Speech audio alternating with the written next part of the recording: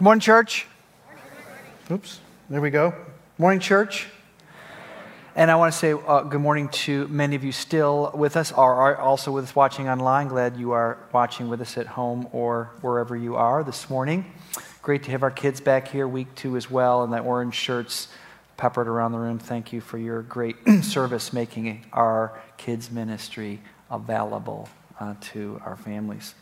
We're in the second message, if you were here with us last Sunday, in this series introduced by that video, Rise and Fall, in the first 11 chapters of Genesis.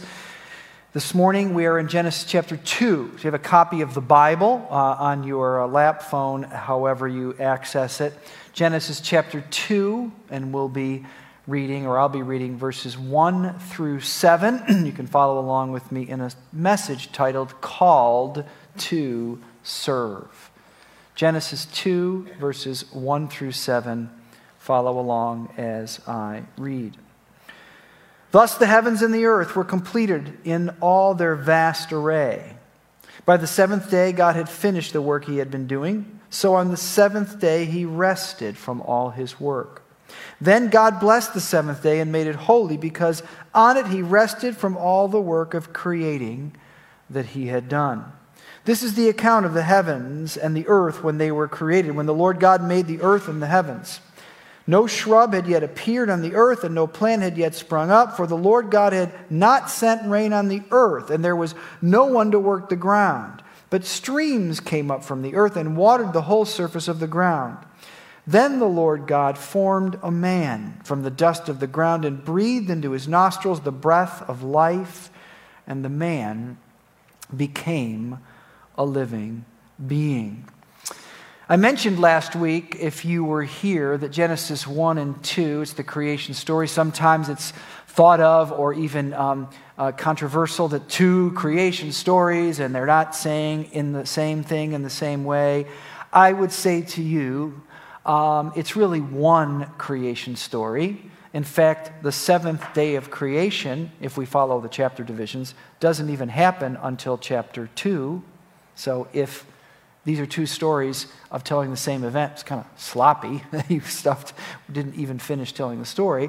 But I would say to you, it's really one story. It's a continuation. And what you have in chapter 2 is a narrowing of the focus. Just like anyone else that's telling you a story. They're going to say, give you the sort of the big picture. Now I want to focus on what I really want to talk to you about. I really want to punctuate my focus. And really what I would say to you is day 6 and day 7, which is the opening parts of Genesis chapter 2, which is both the creation of mankind, man and woman, and the Sabbath. They together, these two things, day 6 and 7, form the foundation of the primary, larger purpose of creation. Here it is. Let me give it to you in a sentence. God designed mankind, okay? He created them male and female in his image, etc. God designed mankind as his living agent to represent him in a world defined by human grasping and the coercive use of power, okay? Keep in mind, let me say that again. God designed mankind, it's a purpose statement, into a world to represent him. That's what it means to be made in the image of God, to represent, right? To represent him in a world that's defined by human grasping, right? Life's about what I can go after and get out of the world, and by coercive uses of power. Keep in mind, as I said last week, the book of Genesis didn't fall from the sky, outside of the Garden of Eden. That's not how it happened. The book of Genesis likely was written by Moses in the wilderness wandering after the Exodus, as a document, yes, the living, breathing Word of God, and I believe that with all my heart, but as its first purpose was to give into this congregation called the Children of Israel to help them make sense of the world in which they lived, okay? And keep in mind also that they had come out of Egypt, where for many, many, many generations they were slaves. They came out of a culture that was defined by human grasping, that was defined by coercive uses of power, that said, listen, the more we can accomplish, the more better that we are. Life is all about what you can get done in the world, right? Not a lot has changed in, thousands of years. And God said, listen, friends, in this world that's organized on these principles, on this way of understanding what life is about, it's about getting what you need and stepping over people if you need to. And the person who's in the power position is the person that's running things, okay? This is the world. God's saying, listen, I want to show you a different way. I want you to represent me in a different way, right? It's the crowning achievement. The Lord then formed man out of the dust of the ground and breathed into his nostrils the breath of life. This creation of humanity, it's mentioned in Genesis 1 and 2, but here in Genesis 2, it's actually given a different set of words in a different image. Same event, but it's told to us differently, and I would say to you, to stress something different about the creation of humanity. First point. You were made like God, okay? You were made like him. This is the point. We're going to talk about what that means in a few minutes. You were made like him. In Genesis chapter 1, we looked at this, verse 27, the word create is used 5 times in that chapter about God's work. 3 times it's used in just one verse, verse 27, to talk about man and woman. So he creates flora, fauna, the skies, the stars, the animal kingdom. But he uses the word 3 times, only used of God, the word create, bara is the Hebrew, to make a point, to say, listen, if you want to know what's really the sort of crowning achievement, if you're paying attention, it's man and woman. It's the human agent. Now, in chapter 2, verse 7, it's the same events being talked about, but in a very different way. The Lord God formed man, speaking of mankind, from the dust of the ground and breathed into his nostrils the breath of life. Okay? We didn't get that image in chapter 1. And the word formed, okay, not the word created, same idea, but again, the writers are writing with intentionality. The word create, the Hebrew word bara, I mentioned this last week, really is a fact word saying, listen, God created the world. I want you to know that I am the author of life. I created it. Ex nihilo, right? In chapter 2, the word formed, it's the Hebrew word yasar, which really, it's a different word that means this. Intent or design, okay? Intent or design. He's saying, listen, yes, I created humanity, but chapter 2, I'm going to narrow my point here. I'm not just talking about the fact that I created. I want to tell you why I created. What is the purpose? What is the intent? What is the design? Very likely, I wouldn't be the first to say this, the Apostle Paul had in mind Genesis chapter 2, verse 7, when he said these words, explaining the greater work of grace to his congregation in Ephesus, Ephesus 2:10, Ephesians 2:10. For we are God's handiwork. Okay, he's explaining how the grace of God has brought salvation to individuals and to the church. How our lives have been changed. For by grace have you been saved through faith. But then he says, let me tell you the why. For we are his handiwork, right? What an interesting word. And his handiwork, the underlying Greek word is actually poema, which really has to do with artwork, where we get the word poem, intent and design. It's the same idea as Genesis 2:7. Created in Christ Jesus. Now wait for it, guys. Here it is. To do good works. In other words, I want to tell you why I created you.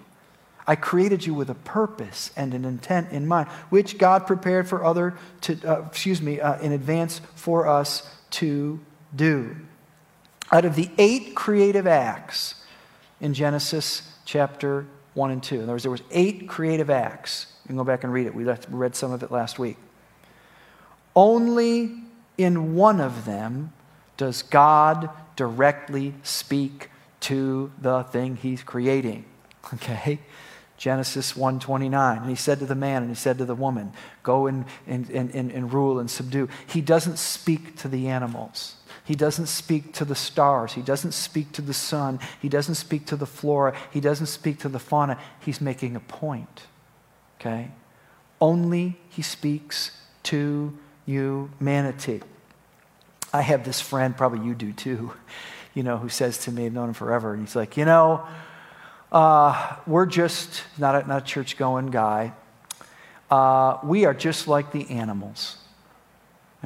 Rob, I appreciate what you're saying. God bless you, but we're just like the animals. And in 2000, and I think it was, the human genome was 2003. I could be wrong. A couple years later, they finished the sequence of the chimpanzee genome. Okay, and if you've read about this, the chimpanzee genome has 99%, give or take, of human DNA. And so friends like that say, see, I told you, you're just like an animal. Okay, Francis Collins, who was the head of the Genome Project, now has the most important science job in America. He's Fauci's boss, head of the NIH. He wrote a book called The Language of God a few years ago, 10 years ago or so. And he said in that book that the human chromosome and the mouse chromosome, I'm way over my head now, but I did read the book, but the human chromosome and the mouse chromosome are strikingly similar. Now I think, wow, what does that mean? Is that a threat to my faith in Jesus Christ? Is that a conflict with, well, listen, friends, as far as I'm concerned, it's a great scientific discovery. The same God who created you and me in the ocean created science. I think it's wonderful. Let me tell you what's different, from me and my cousins, the chimpanzees, okay? Here's what's different. Only one of them, here's the point, did God get this close with. This is the point. And breathed into their nostrils, whatever this really means, if we could see a movie of this, making a point. He breathed into their nostrils. He kissed them awake. And in from God came something that did not go into the animal kingdom, that did not go into the flora and the fauna. That's the point, okay, of what's happening here. God gets this close, and this is what he does in this. There's also something else going on here. God is making a commitment.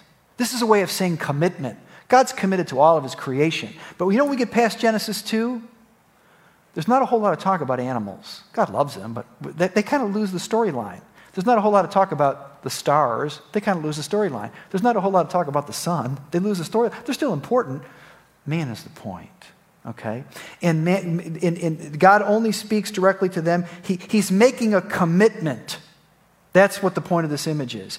God makes a commitment to humanity, breathes in them the breath of life, and it invites a response. This is a covenant, which also, by the way, is where this chapter ends. We'll look at it next week. That's why they're both in Genesis 2. For this reason, a man will leave his mother and father and be united to his wife, and they will become one flesh. And what is a covenant? It's a commitment, but it's not a commitment with a block of stone. It's not a commitment with a tree. It's a commitment with a living, breathing being who has the opportunity to respond in good ways and not good ways. This is a covenant. That's what you have going on here. God can only be known, image of God. He cannot be known through a molten image. That's why images were proscribed. God cannot be known through static principles, as important as those are. He can only be known through a living being who exists in the free realm of history. That's you and that's me. And we must choose to use our freedom to be faithful to God and loving and gracious to others. See, that's a sobering choice. When it says God created us, we were created as his handiwork to do good works. That doesn't mean you're going to do them, right? That's what God created you for. That's what he created me for. He's given me the breath of life, the power, and the ability to do that. But whether or not I do that is up to me. Whether or not you honor your marriage vows is up to you. Isn't that a scary thing? But that's the nature of a covenant, okay? That's what's going on here. We have to choose to use our freedom. Choose to use our power in the right way. I don't know how many of you saw the movie Saving Private Ryan. Great war movie. Some say one of the best war movies ever made, about 20 years ago. But it tells the story. It's really a story of a rescue mission. A rescue mission of a young private who, unbeknown to him, 3 of his other brothers have all died in different theaters in World War II. Okay? And the War Department figures this out. It's actually based, by the way, on a true story. I think it's the Neeland family, if you know this story. And it produced real legislation in World War II called the Surviving Son policy. That once this happened to the Neeland family, when they lost all these kids in one day, they said, listen, we can't put people on the same ship, and we have to go in and rescue people if their brothers or their sisters are killed. So this is based on a true story, but here's the story. This captain gets this assignment to go into Nazi-occupied France to go find, because in war you don't know where anybody is necessarily. You have to find them. They're always on the move. To find this one guy, James Ryan, before he dies, because his other 3 brothers had all died within a couple days of each other. And they go in, these 7 guys. Tom Hanks plays Miller, who's the captain. In the journey to find this guy, 2 of them die. And near the end of the movie, Tom Hanks gets a bullet in his chest. He's the captain, and he's sitting on the ground, and he basically has a few minutes to live, and he motions over for James Ryan, who they had found, but they're keeping him close because that's the mission. And he says, and he pulls him close to his face, and he whispers, James, earn this. Earn this. And then he dies. Now, of course he couldn't earn it because 3 men died to give him that chance. But what he could do is decide to take this amazing gift that was given him and make something of his life. That's what's going on here. For we are his handiwork, created in Christ Jesus to do good works, which God has prepared in advance for us to do. But you have to choose to do that, right? We are free living beings. We are in a covenant. And every day you have to wake up and decide, how are you going to live your life? Are you going to march lockstep with a world that's defined by grasping and by coercive uses of power and say, I'm going to go get what I got coming? If I have to step on you, so be it. Or am I going to say, I have everything I need in Jesus Christ. My deepest needs are already met, and I'm going to go out into the world, and I'm going to meet needs and bullets flying over my head or not. I'm here to serve you. This is what Genesis chapter 1 and Genesis chapter 2 are about. Second thing. 1, you're made like him. 2, you are given real authority. You are given real authority. This is the heart of really this idea of being made in the image of God. The extended account, as I said, Genesis 1:26, 7:8, Genesis 2:7, the creation of man and woman. It's the purpose of life. It's the meaning of life. But let me say this. The breath of God, this beautiful image of intimacy, it not only brings life, I'm talking about heartbeat and animation, inanimate matter coming to life. If we used to look at something that's not alive. It's not just bringing life, it does bring that, but it brings spiritual understanding and moral responsibility. Okay? This is what the animals don't have, friends. Okay? Spiritual understanding and moral responsibility. I would suggest this to you, it's not my thinking. This is the image of God. The image of God isn't 2 eyes, a nose, ear. In other words, God is not a man. He became one in Jesus for purposes of redemption and understanding, yes. But the Bible says he's not a man, right? He's not a man. God is not a man. The image of God is the mandate for the exercise of power and responsibility. I created man and woman in my image and blessed them and said, go have fun. Be fruitful, fill the earth, subdue it, rule over it. the fish of the sea, the birds of the sky, and every living creature. In other words, I'm going to give you the raw materials. Right? If you're a school teacher, teach. You're a doctor, exercise medicine. You're an athlete, throw that ball. You're a landscape architect, do your thing. In other words, go out there and make the world a better place. Subdue it.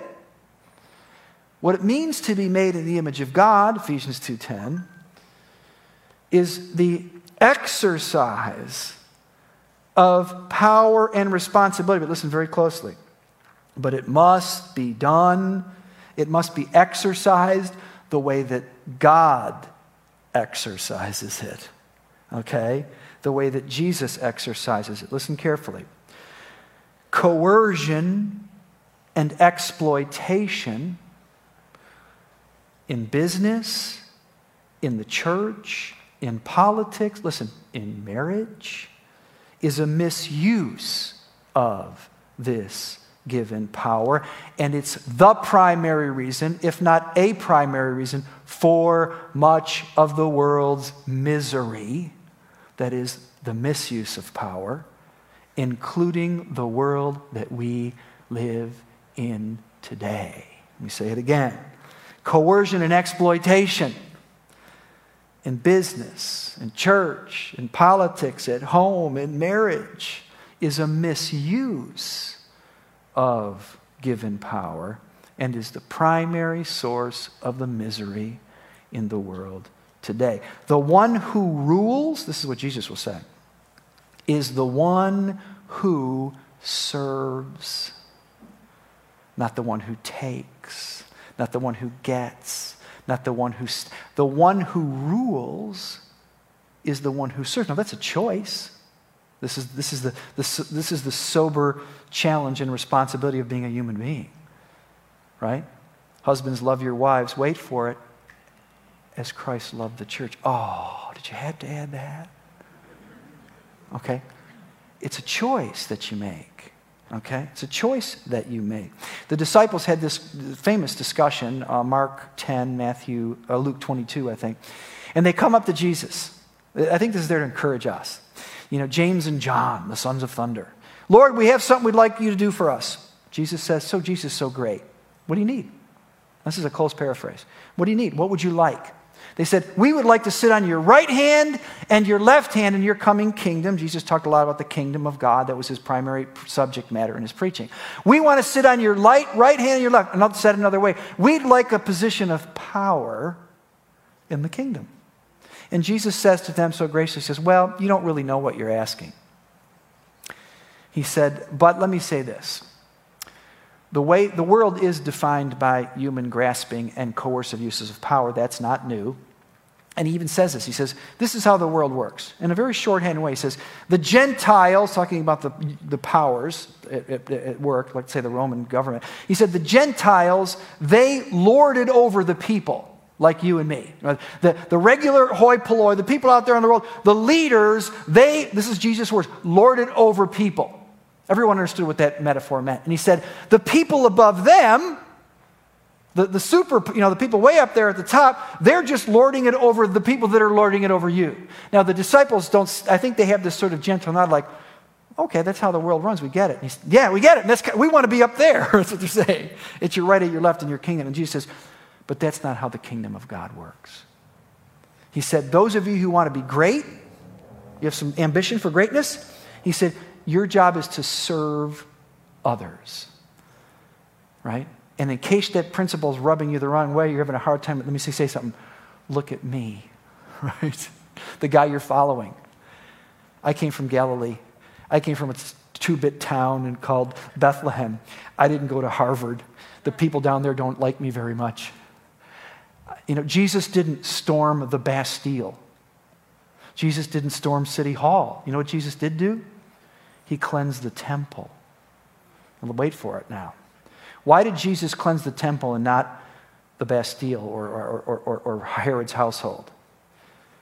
Jesus cleansed the temple because the religious leaders were using power in the world's way. That was the problem. If you read Matthew 23 and many other passages, listen, He said, you've turned my Father's house, which is supposed to be a house of prayer for all people and show people the love of God. You've turned this thing into, a corporation. And you're running it just like they run. He said, the world's been running that way from the garden. That's not my concern in the sense of I didn't come to change the way the world works in its systems.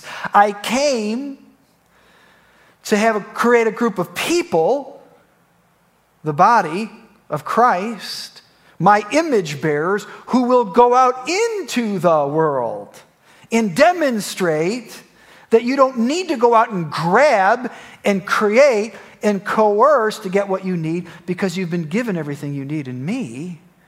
And you can go out with a great sense of peace and satisfaction and go bring the world healing and love because you already have it. And by doing that, you show the world a different way. This is what the image of God is. This is what you and I are called to. It's about releasing power or using the power you have to do good. Philippians chapter 2, verses 3 through 8. Listen carefully to these words. Do nothing out of selfish ambition or vain conceit. Rather, right? Let me tell you how it works in the kingdom of God. Rather, in humility, value others above yourselves, not looking to your own interests, but each of you to the interests of others. In your relationships with one another, have the same mindset as Jesus. What's that? Listen carefully. Who being in the very nature God, listen, if there was ever a power position, I think it was this one. That's his point. Who being in the nature God, if God says, get out of my way, if God says my way or the highway, if God says, jump this high, if God says, you're going to go to church or else, if God says, give me your money, if God says, well, he could. That's what he's trying to say. Who being in the very nature God, did not consider the godness, equality with God, something to be used to his own advantage. Rather, I would have done that. You might have done that. But thank God I'm not God and you're not God, right? Rather, he made himself nothing by taking on the very nature of a servant, being made in human likeness. God isn't a man, he became one. And being found in the appearance as a man, he humbled himself and said, friends, let me show you what life is supposed to be like. Why didn't God just send Jesus on one day and the cross happened the next day? Because there was more to the life of Jesus than simply his atoning sacrifice. He wants to show you how to live. He wants to show you what humanity was meant to be, what it means to have the inbreathing of God, to take that weighty responsibility of power and authority and power and responsibility and use it in life-giving ways. That says, I don't need to make my life about grabbing and getting and securing. I've already been given everything I need, and I can go out into a world and serve. That's what Jesus did. That's what you're called to do. That's what I'm called to do. You know, boy, do we live in a political environment. And but let me tell you, there's one thing that's common from both sides. You know this.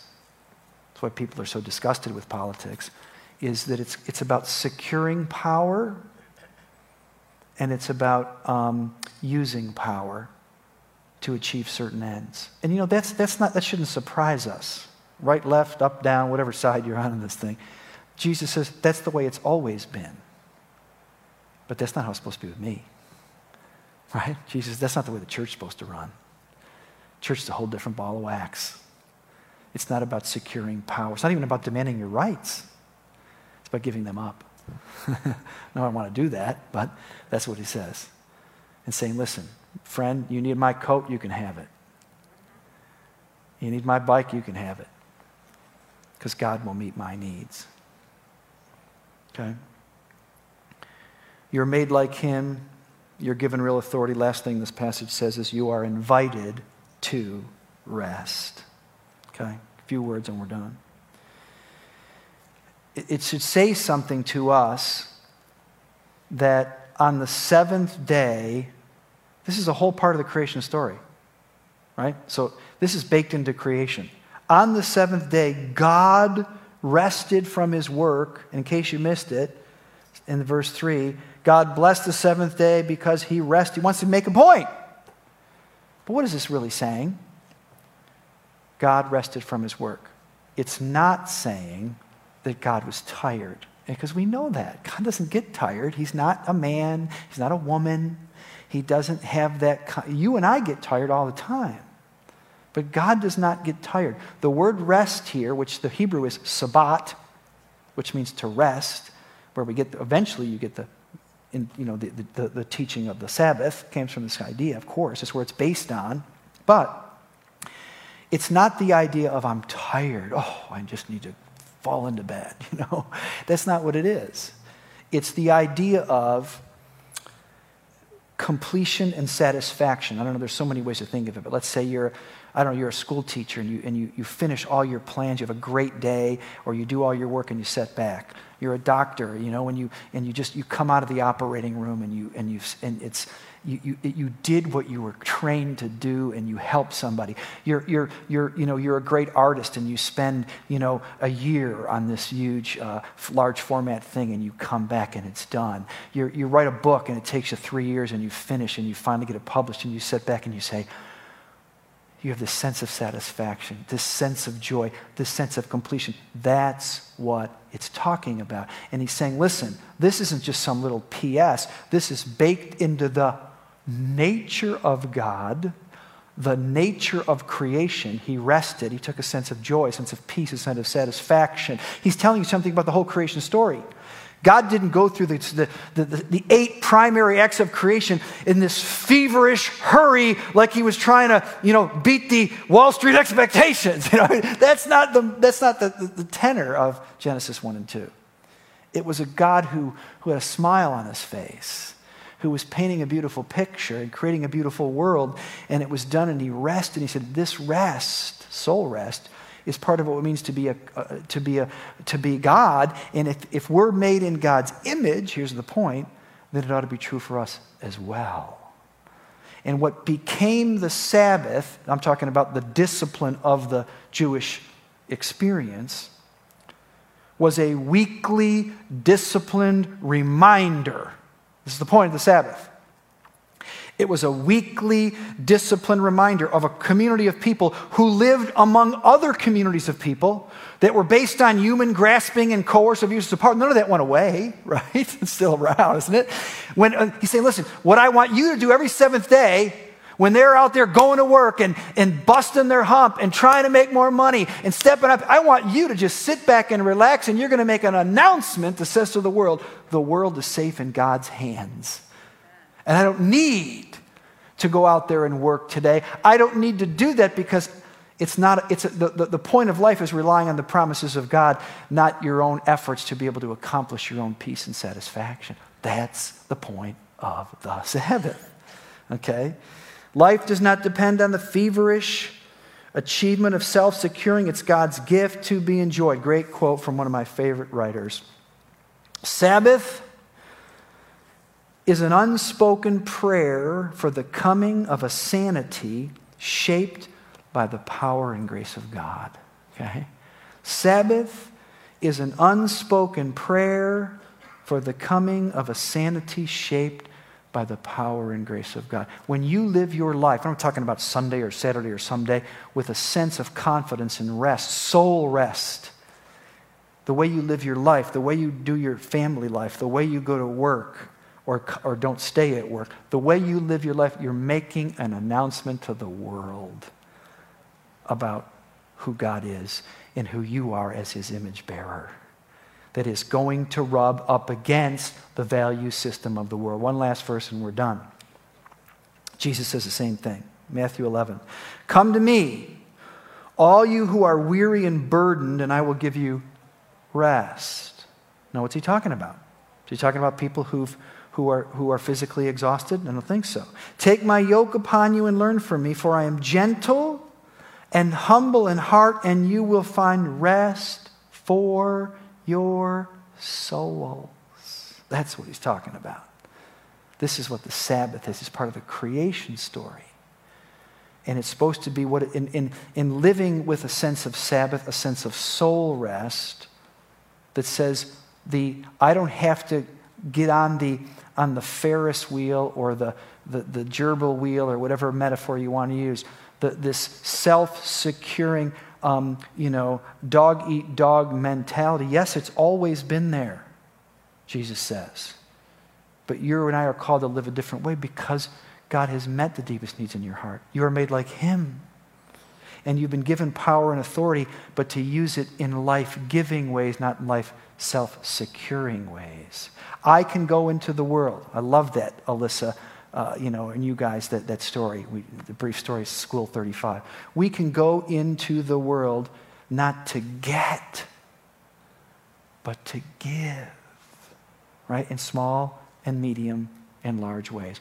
And the more we do that, let me tell you, maybe this is the whole point of the coronavirus. Really, I'm talking from God's standpoint. Okay, it's a tragic thing, it's a hard thing, I'm not minimizing it, but maybe God says, listen,